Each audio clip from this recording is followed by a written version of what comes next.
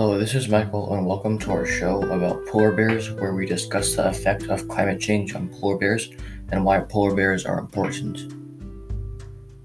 On today's episode, we will be learning about why polar bears need to be protected from climate change and why they are in jeopardy if climate change continues.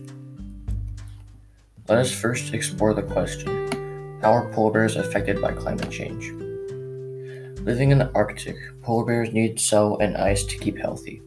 They sit on ice to hunt seals, and when the ice melts away, the seal will be out of reach for the polar bears to get to. This means they will have more trouble finding food as climate change goes on, especially polar bear families who need more food for all of them. So why should the public care about this topic? Let's investigate. Polar bears are at the top of the food chain, meaning without them, numerous species in the Arctic, including seals, walruses, seabirds, and fish, won't be able to live in good health without their food.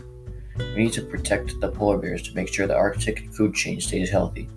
The Arctic provides millions of fish for people across the globe, and by protecting the polar bears, we can help all species get better health moving forward.